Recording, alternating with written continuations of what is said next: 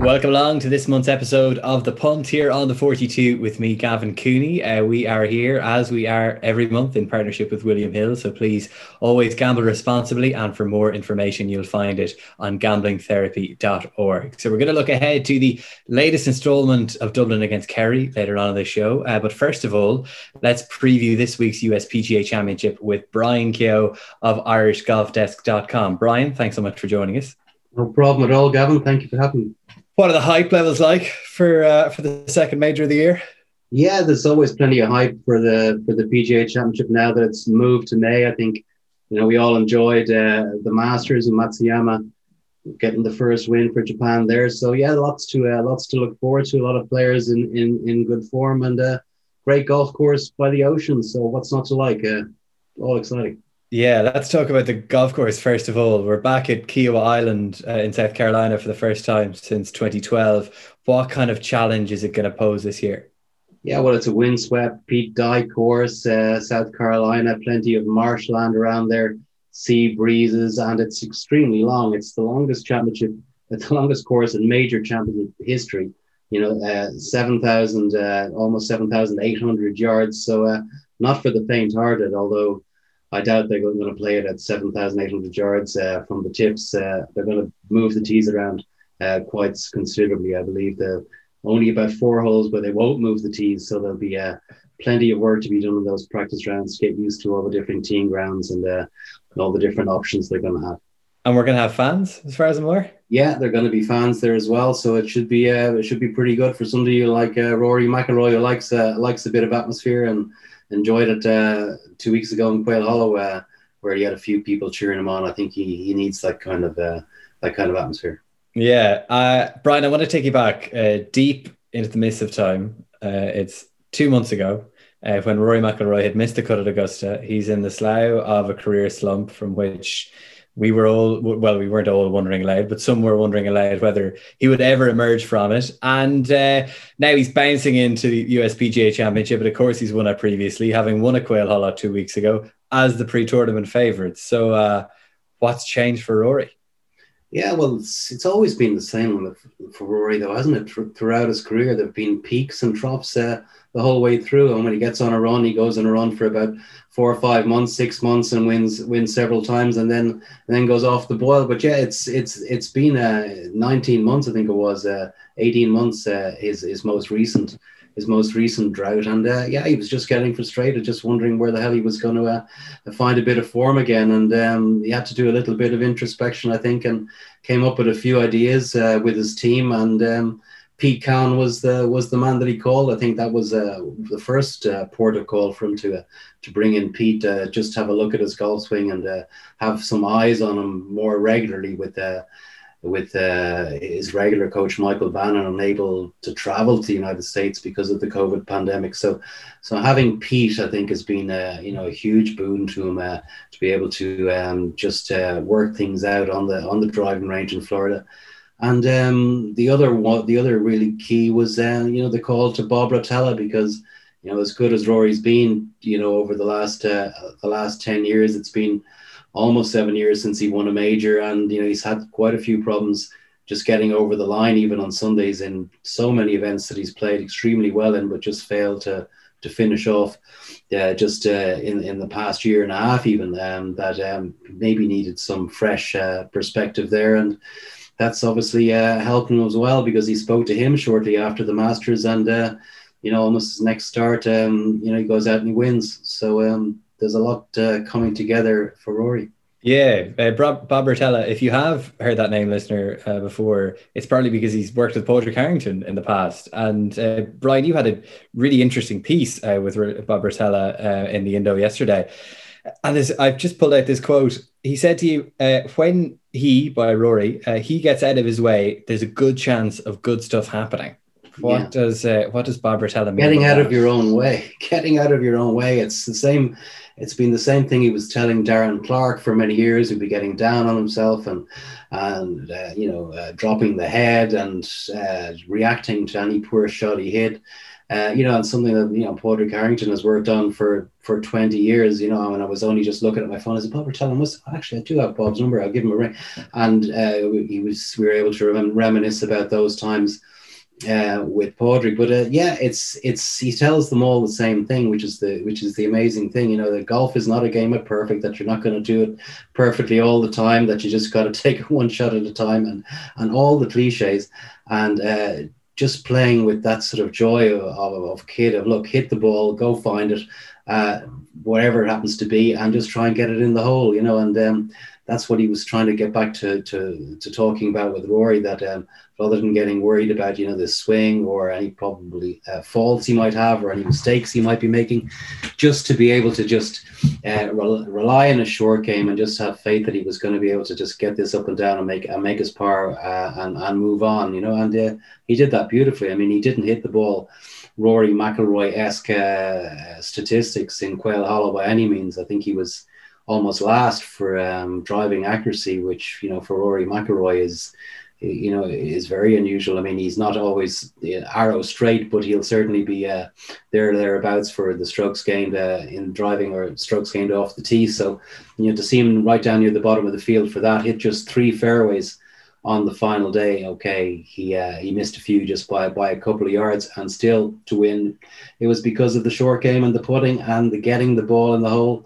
And just what Bob called, playing golf. That's what I call playing golf, just getting the ball in the hole and forgetting about all the rest. So he's obviously been able to free himself up in that way. And it worked in Quail Hollow, where he's always very comfortable. So I'd be optimistic for Rory, for the rest of the summer, if he can pull together the rest of the game. It's almost the lesson from Rotella that I took from your piece is like, don't let perfect be the enemy of good. I know that's something that we hear in a couple of walks of life at the moment. And that was probably the most encouraging part of his technical performance at Quail Hollow, the fact that short game was really on point.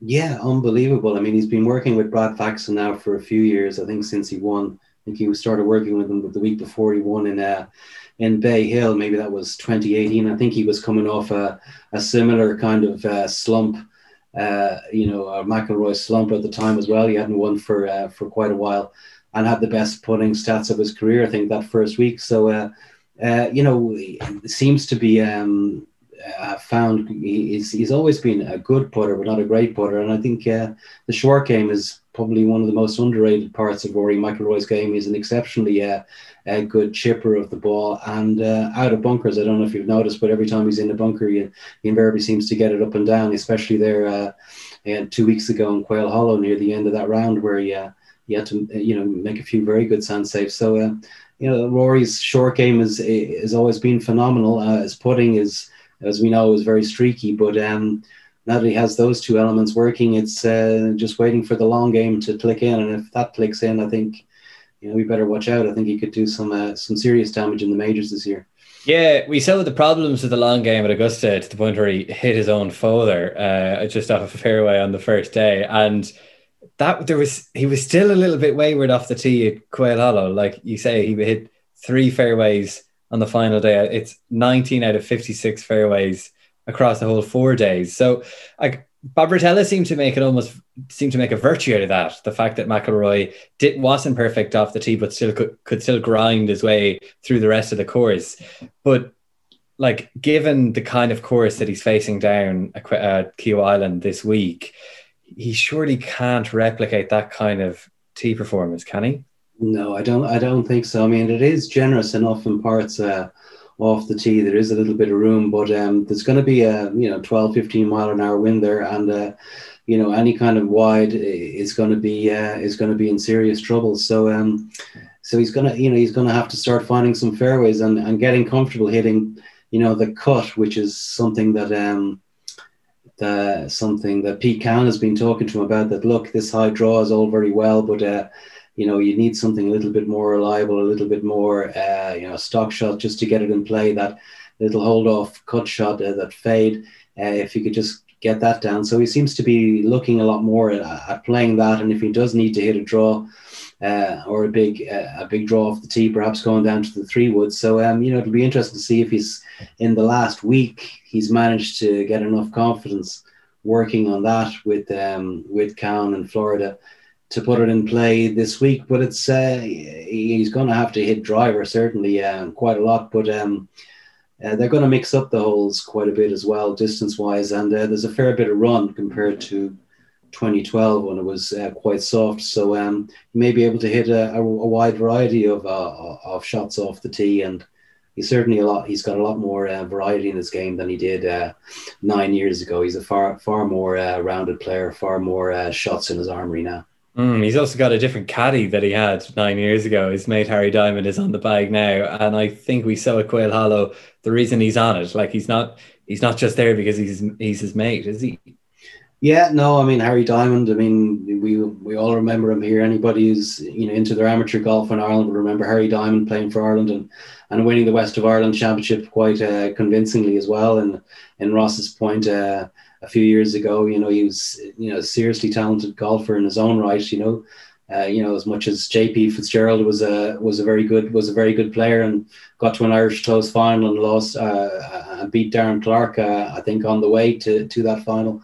Harry Diamond was an international and won a championship, so he was an even more accomplished golfer, if that could be said. So and obviously Rory respects his opinion on the game, and yes, it came into play very much so on that final hole in Quail Hollow, where he told him to, hey, look, pal, just hold on a second here, maybe take a drop and make sure you can get your third shot on the green rather than squirting something into more trouble. So he certainly earned his 10%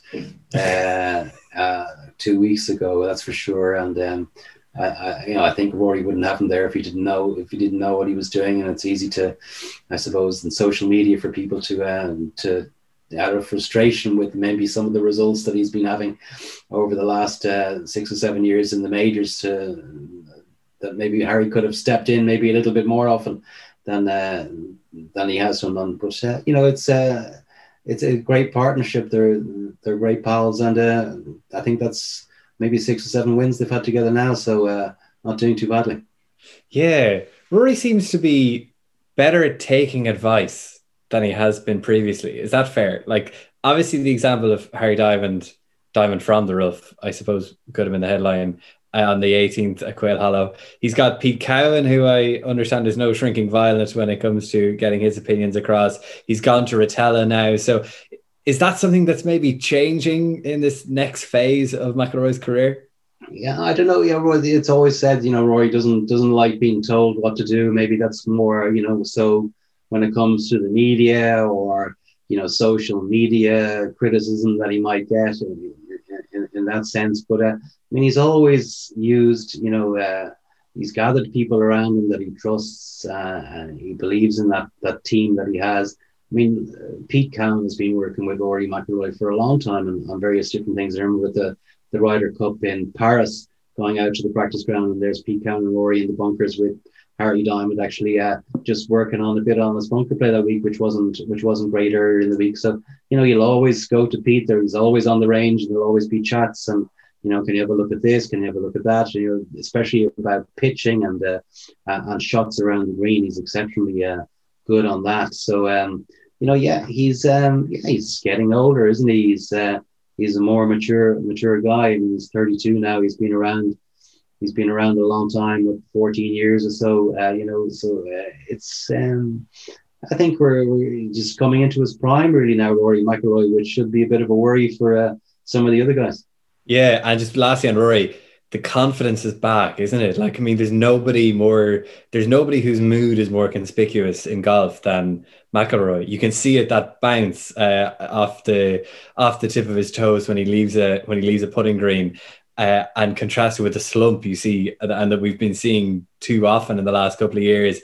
Nick Faldo said something interesting, like obviously Colin Morikawa is the defending champion, but we're back at Quail Hollow for the first time for USPGA Championship since Rory won. So Faldo says that McIlroy will come into this feeling like he's a defending champion and the supporters are there, and it's just a whole coming together. Yeah, absolutely. He's got that pep in his step. He's puffing the chest out, and as you say, that little McIlroy strut, that little bounce in the step is certainly there. mystery shots and the things that have been going wrong for him over the last while. He hasn't been hanging the head and doing the woe is me bit. So I think Botelho has been huge for him in that regard, and if he can keep that going, I think more so than Pete Cowan.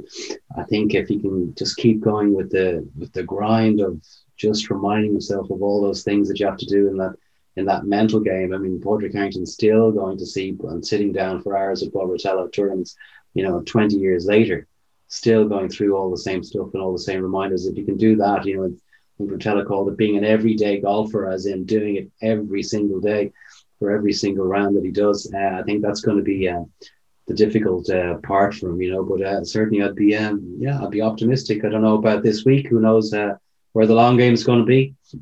But I'd certainly expect him to be thereabouts. Shane Lowry, the next hurdle, I suppose, in his career is to win a major on American soil. Brian, is this the week for Shane Lowry? Yeah, this could be a good week for Shane. Seaside Golf Course, Pete Dye Golf Course. I mean, we were talking to him on Saturday morning. We had a little sort of Zoom chat, and one of the boys reminded him that his two top tens this year have come on Pete Dye Golf Courses in the Players and in the RBC Heritage. Two very different courses to Kiawah Island, perhaps. The Players Championship being a lot tighter and a lot more maybe strategic, and the RBC Heritage is Harbour Town as well, being another shorter golf course compared to this monster that they have this week. But Shane, we all remember Shane winning that WGC in Firestone. So I mean, he's almost won a major on US soil already, and came close in a couple of US Opens too, perhaps. So I don't think it's going to be that big a step up for Shane. He's already won an Open, so I don't think he'd be too worried about that in terms of the pressure. He's been there and he has a major under his belt, so he's got that going for him. I just think he was talking a little bit about the mental game as well. That's the sort of the level these guys are at now, that the physical aspect of the game is something that they all control pretty well. And once the game was in reasonable condition going into a major, Shane was happy enough. He was happy to have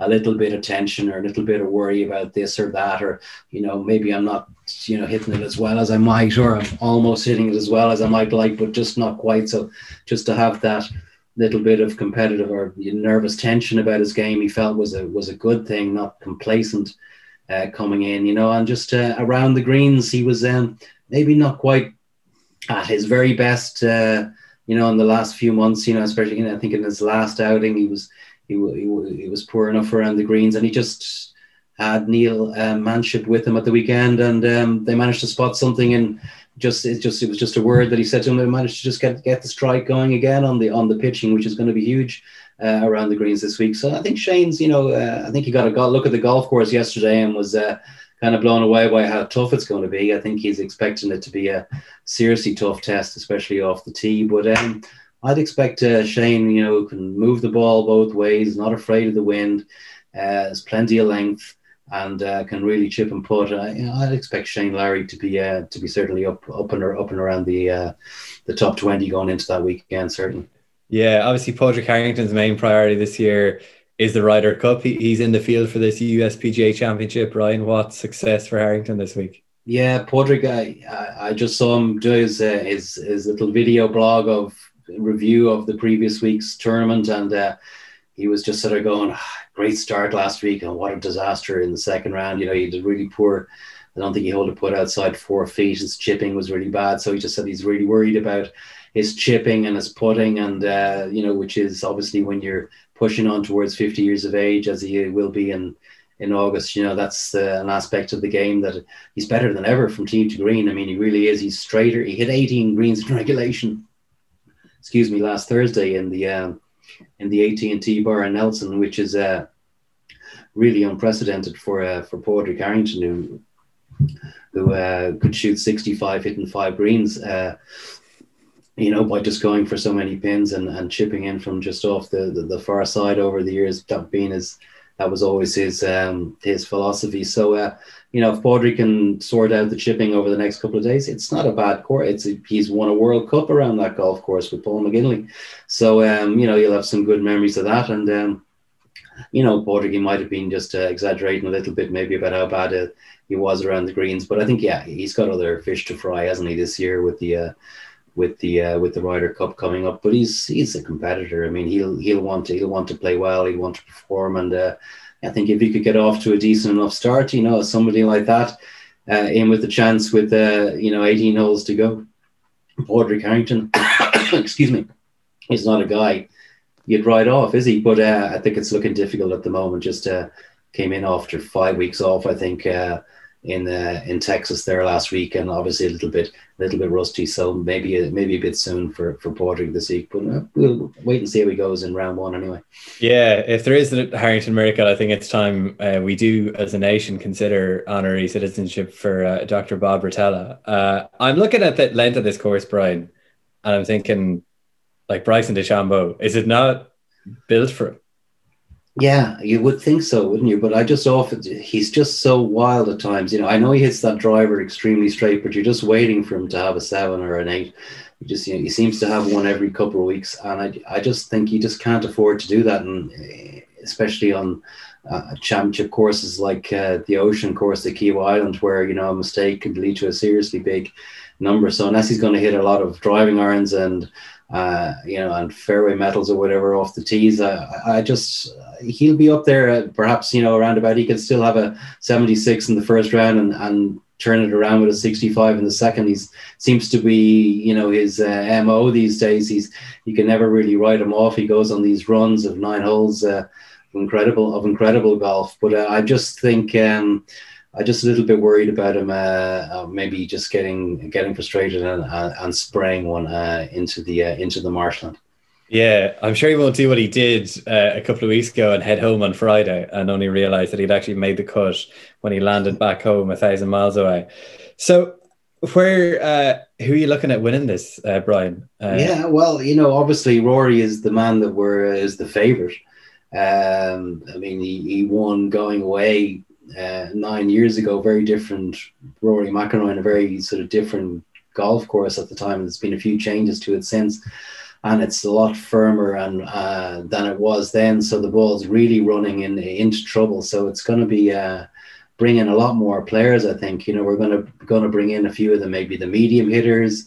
A few of the guys that maybe don't hit the ball a million miles. It's not going to play at 7,800 yards every single day. It's going to always favor players who hit the ball a long way. They've always got an advantage no matter what course it is. But so I think we're going to see a bit of a mixture of players, as we saw, back in 2012 as well, when David Lynn was up there and Ian Poulter was up there and Tim Clark was up there as well. They're all shorter sort of players, so I wouldn't be surprised to see one of those kind of players up there again this week. It's not going to be all about Rory McIlroy and Dustin Johnson and Bryson DeChambeau and Tony Finau and these guys who hit the ball absolutely miles. Yeah, I love 100-1 odd bet on a major. So have you anyone in that hinterland? Well, I was just looking there earlier. I mean, you could pick out a few. I mean, okay, he's not short at this stage, but he is getting on in his late 40s. Stuart Sink, who's had a couple of wins this year, he's 125-1. I see on the William Hill website. So, he's a guy, he's got a son on the bag. He's won a major before. He was the man, of course, who famously beat Tom Watson at Turnberry that time, so I mean he's been there. He's in fantastic form, so he might be a player worth looking at if you're looking for a bit of value at long odds. That's certainly one of mine. And then if we're looking for somebody, one of the more the favorites perhaps, or one of the better players, the Australians, they love a windy, hard and fast golf course, by the sea, so somebody like Mark Leishman, who's 50-1. He's had a win this year in the team event as well. New Orleans, I think he's been quoted as saying as well that he kind of half fancies his chances around the course. He played in 2012 as well. He likes it. It's very similar to the sort of Australian sandbelt type golf that those guys love to play, where it's hard and fast and really good ball strikers. So, he's a great ball striker. He really is phenomenal. So, he's a guy I think who's got a great chance. And then you got to look at, the the great putters, and the great short game magicians, and that's why, I've just got a feeling for Jordan Spieth this week. I just think if it doesn't lash rain and it's off enough the golf course, I think he's straight enough these days, having finally won after a long period without winning. He's showing a bit of form. Okay, he missed a tournament or two there because of COVID over the last month, which maybe disrupted his plans a little bit. But he was up there top 10, I think, alongside our Seamus Power, last week without doing anything spectacular. I think shot 1 under maybe on the final day. So Spieth with that putter in his hand, if he gets that going, great imagination, loves to work the ball around the place. I think he's going to be in with a chance. He's just got that extra bit of pressure with the career Grand Slam hanging over him, which Rory's faced for years. So maybe that'll be the factor there that puts the brakes on him a little bit. But I'd fancy Spieth to do quite well. Brian Keogh, thanks so much for joining us. Do stay tuned. We're talking Gaelic football next.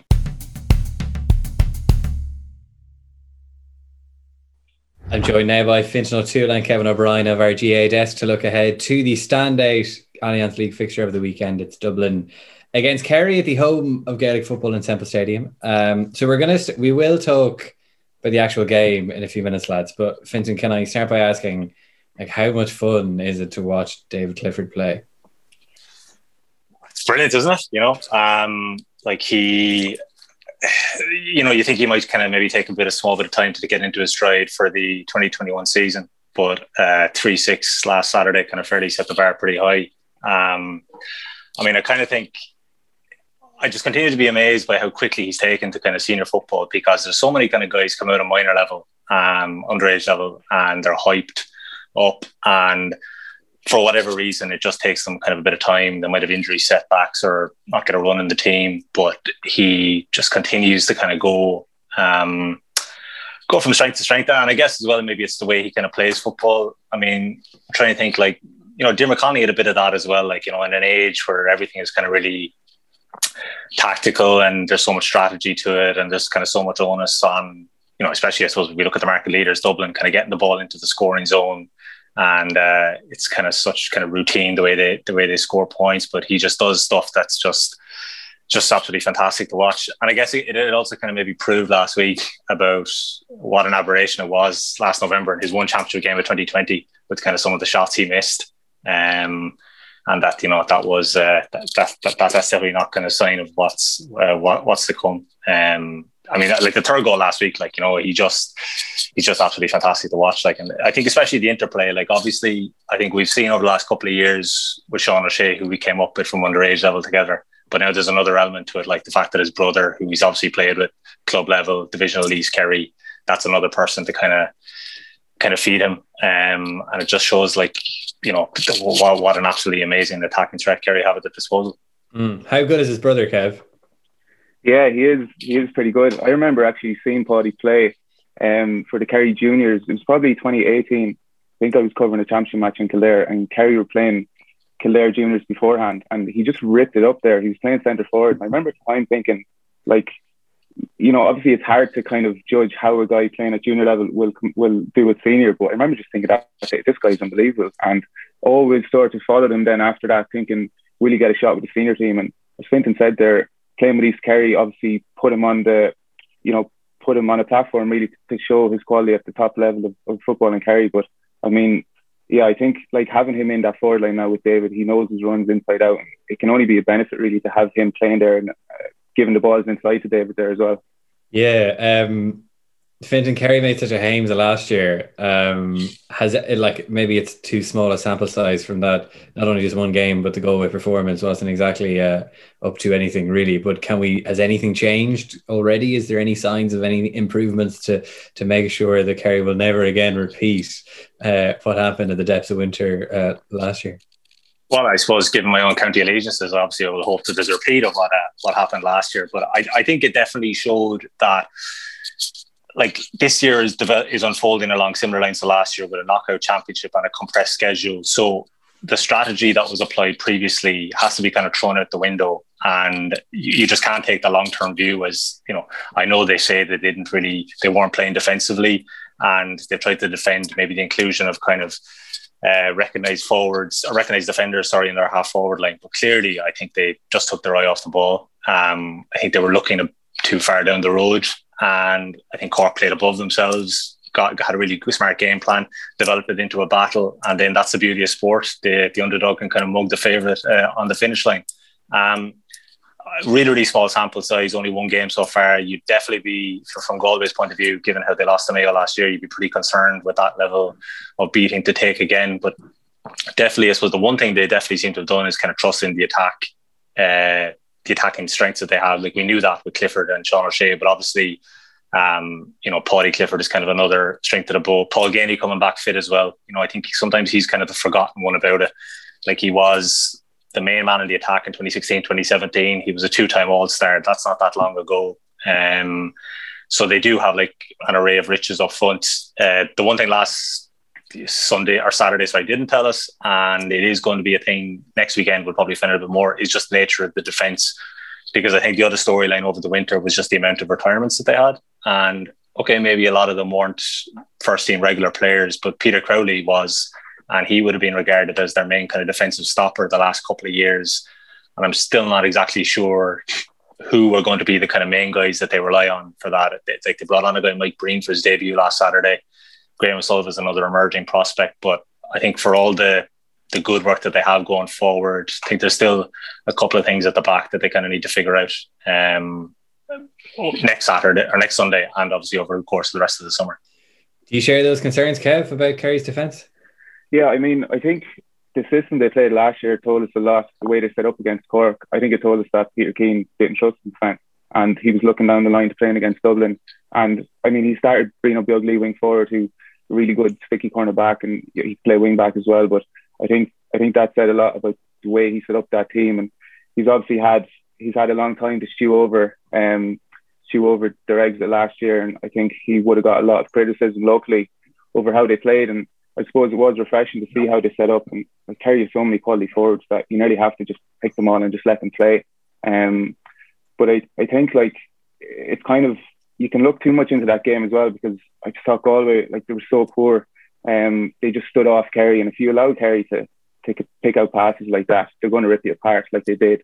So I think, Dublin are probably going to bring something hugely different to what Galway did, and it'll be interesting to see, like, in terms of the quality of ball that goes inside to David Clifford and Sean O'Shea and Paudie Clifford and those guys. Like, it'll be completely different, I think, this time around, because as I said, if you let Kerry play football, they will absolutely play football like they did at the weekend. Yeah, I know you don't want to read too much into the Galway game, Kev, but to read too much into the Galway game, did we see anything from that and from the team selection and how Kerry play to say that maybe that Peter Keane has switched the emphasis a little bit back to suiting their strengths, suiting their attacking strengths by effectively playing more attackers?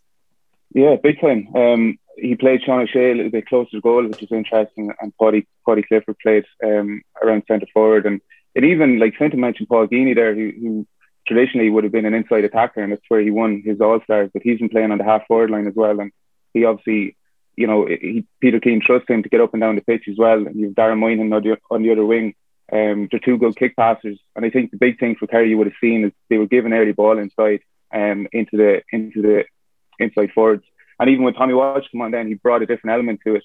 I think they've probably been working on the advanced mark over the last few weeks, and you could see when he came on, he was about 5 or 6 inches, I'd say, taller than the guy he was marking, and you could see Kerry, when they got the ball to the 10 and 12 positions, they were trying to put in this diagonal ball into Walsh, which worked pretty successfully, I think. So I think for Kerry, it's just getting the ball out quick and getting it into the danger man, because I mean, even compared to Dublin, like, you'd nearly back the Kerry front six to be as good, arguably better than Dublin. Dessie Farrell won't be on the sideline in Semple Stadium, Fintan, because of the illicit training session we all know so much about a couple of weeks ago. Mick Galvin is there instead. Did that have any impact in the opening weekend against Roscommon, and do you think it will have an impact as the league goes on? I don't really, to be honest, and I think mainly because he's not a new manager, because he has a season under his belt, and I also think because he has such a kind of a big knowledge of these players from working with them at underage level, and that they know him. And obviously, I think McGalvin touched on it. I think he said I'm on the phone to Desi 4 or 5 times a day, but I have been for kind of most of my life. I think they're obviously clubmates in the Fianna. So you can still kind of sense his influence. But I just think it would be a concern if it was his first year.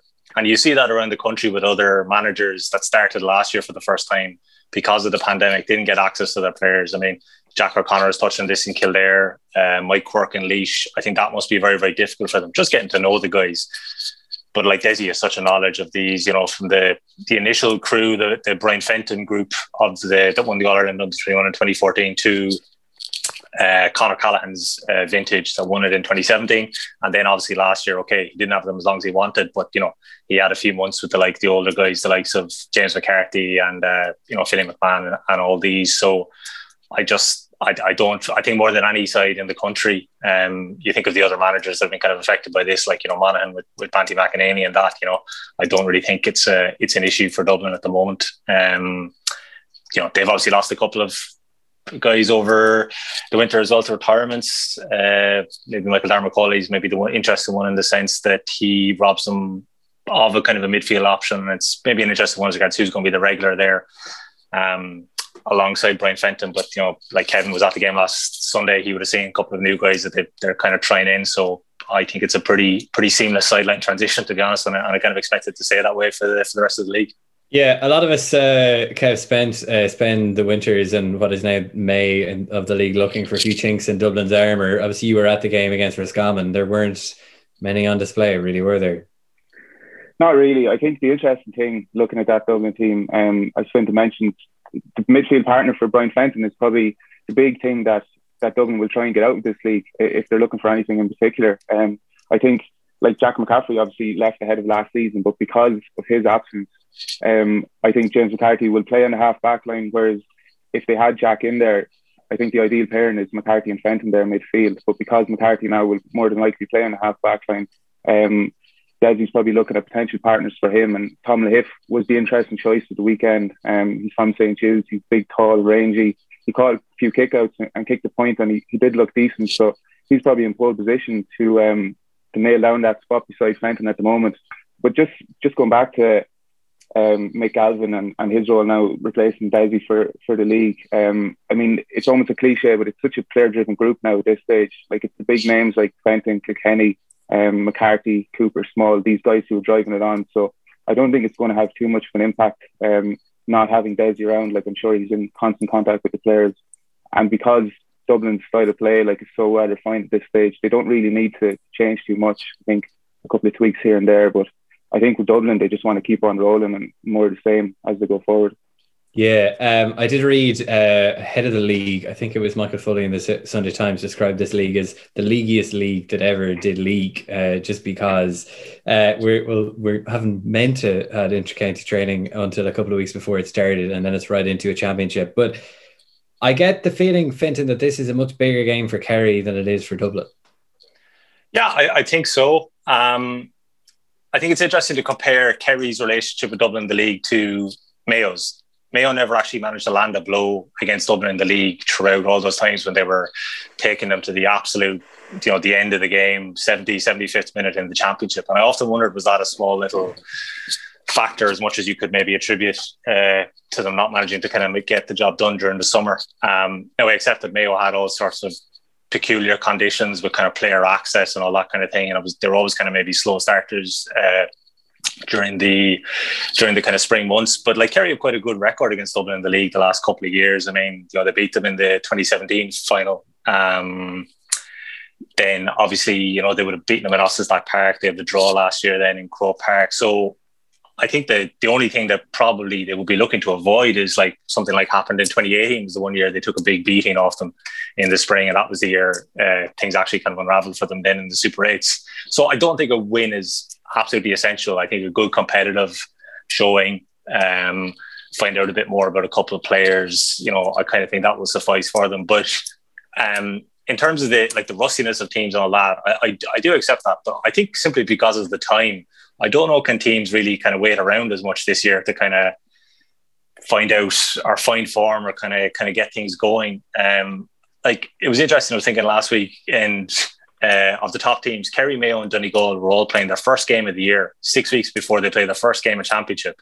which is in knockout. Now, they're all favoured to win those games. Like Kerry are going to be against Clare in Killarney on, I think, Saturday, June 26th. And like, it's a big game they're expected to win. But if last year taught them more than anything, is that if you're just a small little bit off in this throwback championship, because it's knockout, then the season can come crashing down. So I think that they probably, I wonder was there a hint of that last Saturday, and that they recognise that, you know, we don't have any time to wait around here, lads. We've got to hit the ground running. So obviously you could see that with the enthusiasm levels of the players and the kind of hunger. So I would be expecting to see a good bit more of that again on Sunday, in Thurles. Yeah. What do you think, Kev? Are you in agreement with Fintan that while Kerry don't necessarily need to win this game, they can't afford to get, you know, bet out the gate either? No, I actually think Kerry do really need to win this game. I think it's a huge game for them.